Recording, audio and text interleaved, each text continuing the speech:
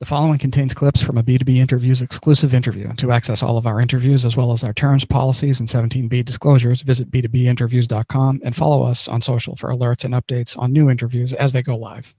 Good day and welcome to another B2B exclusive. Our guest today is Matt Waterhouse, Chief Executive Officer at 3D Metal Forge. Matt, bring us up to speed with a brief introduction and overview of the company. We're what we call an additive manufacturer. We use 3D printing technology to design parts for clients, do diagnostics where we can help clients identify good parts for additive manufacturing. We focus on sectors like oil and gas, energy, maritime, defense. What major trends you see affecting your core business? I think the big trend that we're seeing is wanting a lot more flexibility in supply chains. So with additive being able to produce parts when they're needed, where they're needed, it can really give a lot more flexibility to companies for shorter production runs, so you're saving transportation costs. Do you feel you have the infrastructure in place to handle this additional growth and demand? We've been developing what we call intelligent additive manufacturing, which is a way of combining materials, software, and